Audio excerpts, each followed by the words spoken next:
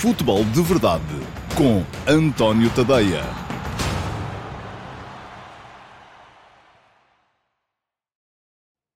Olá a todos, muito bom dia. Sejam muito bem-vindos à edição número 24 do Futebol de Verdade para a temporada de 2023-2024. Hoje é quinta-feira e é dia 7 de setembro de 2023. Aliás, eu estou a gravar, tal como vos anunciei ontem, de véspera, na quarta-feira, dia 6, porque hoje, quinta-feira, estarei a viajar para Bratislava, onde vou comentar na RTP1 o Eslováquia-Portugal de amanhã, sexta-feira. Portanto, esta é uma emissão gravada com mais alguma antecedência do Futebol de Verdade e é uma emissão pela qual eu, por isso mesmo, eu tive que recorrer a perguntas colocadas mais cedo, tanto na caixa de comentários do meu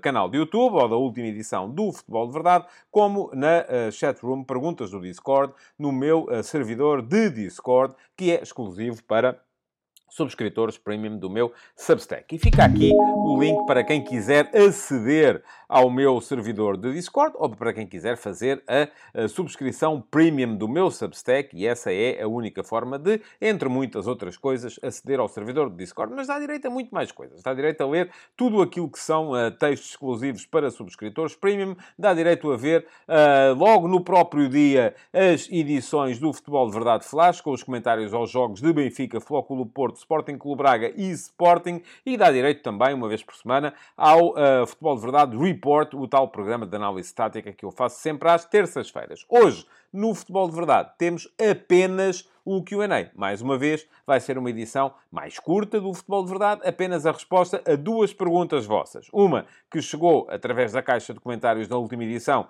e neste caso nem foi da última, foi da penúltima, porque as da última ainda não estavam disponíveis, do Futebol de Verdade, e outra que vem da tal chatroom, Perguntas do Discord, no meu servidor de Discord. Vamos lá então a isso, arrancar com as perguntas.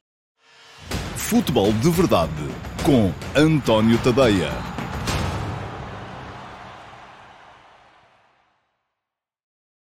As perguntas estão, então, já aí para serem respondidas. E, já vos disse, hoje são duas. São sempre duas, aliás. A primeira vem do meu canal de YouTube e aquilo que vocês têm de fazer para terem a certeza de que são sempre avisados quando há conteúdos novos no meu canal de YouTube é inscreverem-se no canal. Não pagam nada por isso. Fica aqui o link. É só clicarem em cima do botão que diz inscreve-te no canal e depois disso também clicarem em cima do sino para ativarem as notificações que vos avisarão sempre que houver conteúdos novos no canal do YouTube. E não é só o Futebol de Verdade ao meio-dia e meia, há muito mais coisas para ver aqui no meu canal de YouTube. Já agora aproveito que estou em maré de pedinchice e peço-vos também para deixarem já um like na emissão de hoje. É só chegarem lá e clicarem em cima do like, isso ajuda no algoritmo e permite que o programa apareça a mais gente. E comentem, deixem perguntas na caixa de comentários que é para poderem ser escolhidas para a emissão de amanhã do Futebol de Verdade. E amanhã, não se esqueçam, há emissão em direto, à live. Eu espero conseguir fazê-la já do estádio em Bratislava. Vamos a ver se é possível ou não é e em que condições é que vai ser possível. Mas espero, porque ainda é um bocadinho uma incógnita para mim, perceber o que é que vai ser amanhã. Mas aproveitem para deixar já perguntas, porque além de tudo isso também haverá naturalmente Q&A além da live. Muito bem, já está aí a aparecer então a primeira pergunta para hoje e as duas perguntas são muito relacionadas uma com a outra. A primeira pergunta vem do Bruno Sousa. Muito obrigado, Bruno, pela sua pergunta. E diz o Bruno o seguinte: bom dia, António. O que tem a dizer sobre a possível perseguição de adversários e árbitros ao Gyokeres em relação ao seu jogo físico? E não acha que de jogo para jogo ele está com menos baliza? Cada vez mais vou vendo nele um Paulinho da época anterior. Um abraço. Ora, muito obrigado, Bruno, pela sua pergunta. Eu não gosto dessa expressão da perseguição, enfim, não vou muito... Não acho que haja uma perseguição a jogadores, nem aqui, nem ali, nem acolá, nem a lado nenhum. Agora, o que há, de facto, é muita manha, muita ratice dos jogadores. E Portugal, nesse aspecto, é um campeonato muito mais... marcado por esse tipo de situações, o que é o ingênuo Championship, onde jogava o Victor Gyokeres ao serviço do Coventry City. Ora, muito bem. O que é que acontece em Portugal e àquilo a que o Viktor Gyokeres vai ter que se habituar? É que há muito mais defesas viciados no contacto e sem pejo de fazerem aquilo que para um futebolista em Inglaterra, e eu já ouvi vários, sobretudo mais veteranos, futebolistas ingleses, seria considerado quase que uma vergonha, quase que um crime de lesa-família, que é deixarem-se cair. Isso faz-se muito em Portugal e o Gyokeres vai ter que se habituar a isso. O futebol em Portugal é um desporto mais técnico, mais tático, menos físico. Sempre que há jogadores que aparecem mais interessados em meter o físico, em ir com o cabedal, em encostar o cabedal, há sempre quem possa aproveitar-se disso para cair e é um bocado isso que está a ser feito e muitas vezes, já se sabe que em Portugal se apitam mais faltas do que em Inglaterra, por exemplo, muitas vezes vem o tal beneplácito dos árbitros que para se defenderem, sobretudo quando se trata de marcar uma falta ofensiva, uma falta ao jogador que está a atacar sobre o jogador que está a defender, acabam por marcar essas faltas, mesmo quando muitas vezes elas não existem. Eu já vos disse aqui várias vezes, e até muito antes do Viktor Gyokeres chegar a Portugal, que se havia coisa com a qual eu embirrava no futebol, era aquela jogada em que o defesa se virava de frente para a sua própria linha de fundo e, sentindo a chegada do avançado, travava para que, assim que o avançado... há ali um pequeno contacto, há ali nem que seja quase a respiração no pescoço, ele deixa-se cair para a frente e o árbitro apita falta. Porquê? Porque é muito mais fácil apitar a falta contra quem ataca do que deixar passar e eventualmente vir a ser crucificado por causa de um lance de perigo que tenha vindo a nascer dali, quando se calhar até houve falta. E, portanto, os árbitros defendem-se. Portanto, é isso que o Gyokeres vai ter que se habituar. Não acho que haja perseguição nenhuma. O que há em Portugal é, de facto, defesas que são muito mais, entre aspas, eu não gosto muito da expressão, mas não me ocorre nenhuma melhor, são muito mais ratos do que os defesas do segundo escalão inglês, do Championship. E, portanto, sempre que há ali um jogador que vai contra eles, que encosta ao cabedal, eles deixam-se cair e ganham as faltas. Isto é bom para o futebol? Não. Eu preferia... sempre fui adepto de um jogo de contacto, de um jogo em que os jogadores não caem por tudo e por nada, não andam sempre à procura da falta. Só que não é esse o jogo que temos em Portugal. Agora, não me parece que haja nenhuma perseguição e sobretudo, não vejo nenhuma relação entre este aspecto e aquilo que é o facto do Gyokeres estar cada vez mais longe da baliza, conforme diz o Bruno na sua pergunta. Isso são questões diferentes.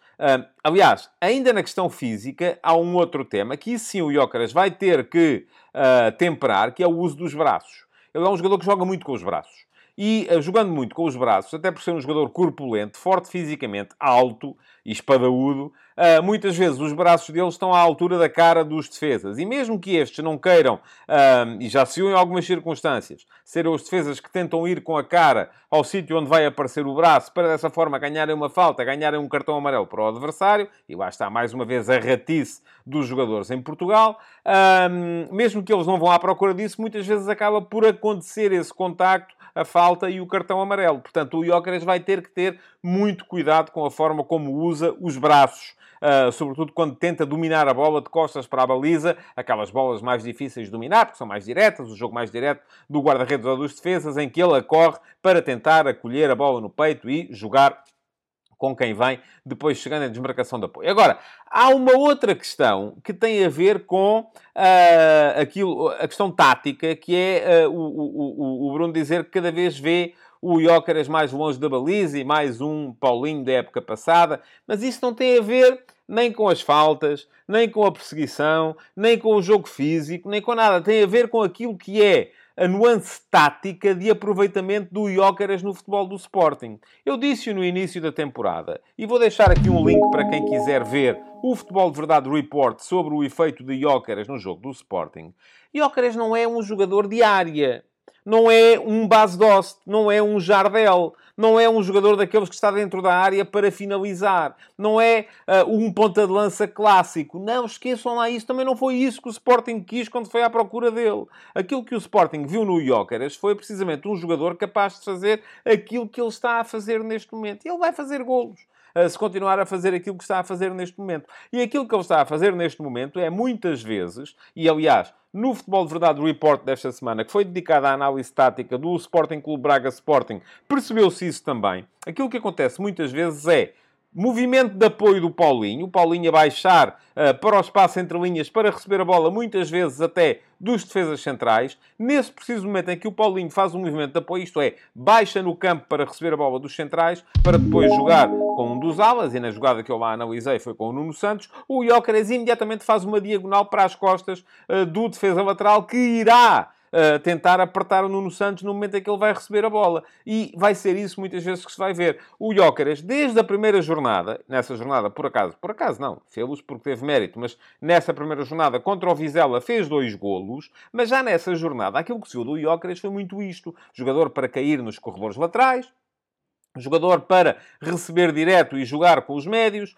jogador para ir explorar a profundidade nos corredores laterais, na faixa, para depois poder devolver a bola para o meio, onde aparece alguém para finalizar. Portanto, não é por causa nem de nenhuma perseguição que o Bruno julga ver, nem por causa da ratice dos defesas adversários, que o Gyokeres está a jogar, conforme diz, mais longe da baliza. Ele está a jogar mais longe da baliza porque é isso que o Ruben Amorim quer dele. Foi por isso que o Ruben Amorim o foi buscar. É essa a ideia no plano de jogo do Sporting. Se o Sporting quisesse um avançado para estar lá, parado na área, estático, para poder finalizar, não era o Gyokeres que ia buscar. Isso posso lhe garantir.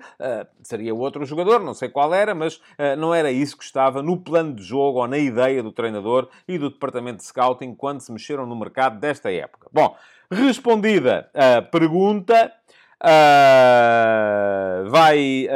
espero que tenha ficado o Bruno satisfeito com a resposta, mas já está então, porque está muito relacionada, a pergunta que veio do Discord, que vem do Jasper. O Jasper é o Jaime Abreu, e o Jaime Abreu pergunta o seguinte, e está a ficar, Jaime, com uma ironia, e agora vou meter consigo, uma ironia muito próxima de Jorge Nuno Pinto da Costa, que tem aquela ironia que é reconhecida no futebol português. Pergunta o Jaime o seguinte: gostaria de perguntar se após o jogo do Futebol Clube do Porto, Aroca, com todos os incidentes, o António acha que nas competições europeias o Futebol Clube do Porto pode vir a pagar uma fatura pela má imagem criada pelo excelente jogador que é o Taremi. Muito obrigado, Jaime, pela sua pergunta, e a minha resposta é não. Não creio que o Futebol Clube do Porto possa vir a pagar, seja pelo que for. Agora, aquilo que eu acho, e gostava, francamente, que o futebol português evoluísse para uma realidade diferente. Porque esta ratice de que eu falava há bocadinho dos defesas, no confronto com avançados mais físicos, também existe nos avançados, no confronto com defesas. E eu não gosto, francamente, nada de ver aquela expressão do jogador foi inteligente porque ganhou uma falta, ou porque cavou uma falta, ou porque foi capaz de arrancar uma falta. Eu convido-vos a verem, e se pesquisarem no Google, com certeza, que encontram o diálogo entre o árbitro e o VAR no lance que teria originado uma grande penalidade sobre Kai Havertz no jogo entre o Arsenal e o Manchester United, que o árbitro de campo marcou penalti, porque houve, de facto, um contacto entre Wan-Bissaka e Kai Havertz, mas depois aquilo que se viu foi que o contacto era muito ligeiro e ainda por cima foi o Kai Havertz que, no seguimento desse contacto muito ligeiro, foi com a sua perna esquerda contra a perna direita do Wan-Bissaka e por isso mesmo acabou por se estatelar dentro da área do Manchester United. O árbitro marcou penalti, o árbitro auxiliar mandou dizer não, senhores. E atenção, com isto não estou a dizer que o Kai Havertz é um simulador, não é? Agora, há jogadores que de facto são muito mais propensos a este tipo de situações. E, sobretudo, e volto a dizer, o Taremi é um deles, sim, é. O Taremi é um jogador que já muitas vezes provocou este tipo de contacto, já muitas vezes caiu na área para ir à procura de grandes penalidades, mas isto não é um exclusivo do Taremi. Há jogadores assim em todos os clubes. E aquilo que acontece é que neste início de campeonato tem havido muito mais foco nestas coisas no Futebol Clube do Porto, por uma razão muito simples que eu já expliquei, tanto na RTP como por escrito ali ao lado no Substack. É que o Futebol Clube do Porto tem tido muitas dificuldades na criação de jogo ofensivo. Tem-se visto muitas vezes em situação difícil nos resultados. E quando isso acontece, a tentação ou a tendência normal dos seus jogadores é caírem na área para irem à procura de ganhar grandes penalidades. E isto sim prejudica aquilo que é a imagem dos jogadores, dos clubes, mas prejudica entre os adeptos. Não acredito que possa prejudicar entre as equipas de arbitragem. Não estou a ver, muito francamente, nenhum árbitro a deixar-se condicionar internacionalmente por este tipo de situação. A vir apitar um jogo do Porto, do Benfica ou do Sporting, ou seja o que for, e a achar que, esta é uma equipa portuguesa, em Portugal há muita simulação, portanto eu não vou dar penalti quando se calhar até era. Não vai acontecer. Não acredito que isso aconteça. Está de facto generalizada a ideia de que nos países latinos há mais simulações do que há, por exemplo, em Inglaterra, mas não creio de todo que isso possa vir a ser prejudicial, até porque depois, nestes jogos, os nossos jogadores, como o equilíbrio de poderes é diferente, e é preciso também perceber isto.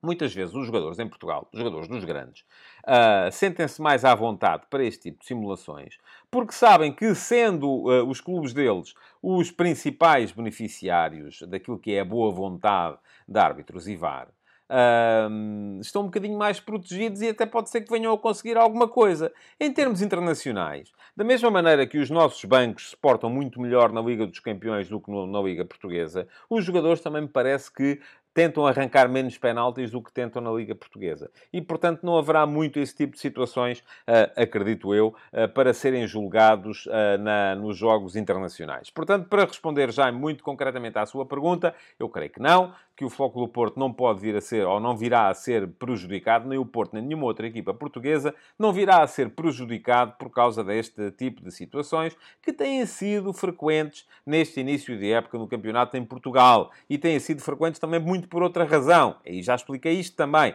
É que a porta de entrada na nova Liga dos Campeões vai apertar. Em vez de 3 equipas, vamos ter só 2. Em vez de 2 diretas, vamos ter só uma. O dinheiro vai ser mais. E, portanto, é muito importante poder lá estar.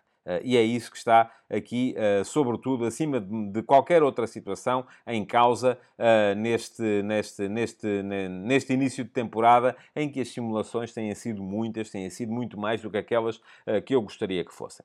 Pronto, respondidas as 2 perguntas para hoje, já sabem, façam o favor de deixar perguntas para o Q&A de amanhã, aqui na caixa de comentários deste Futebol de Verdade, e façam também um outro favor, que é o de deixarem o vosso like na emissão de hoje.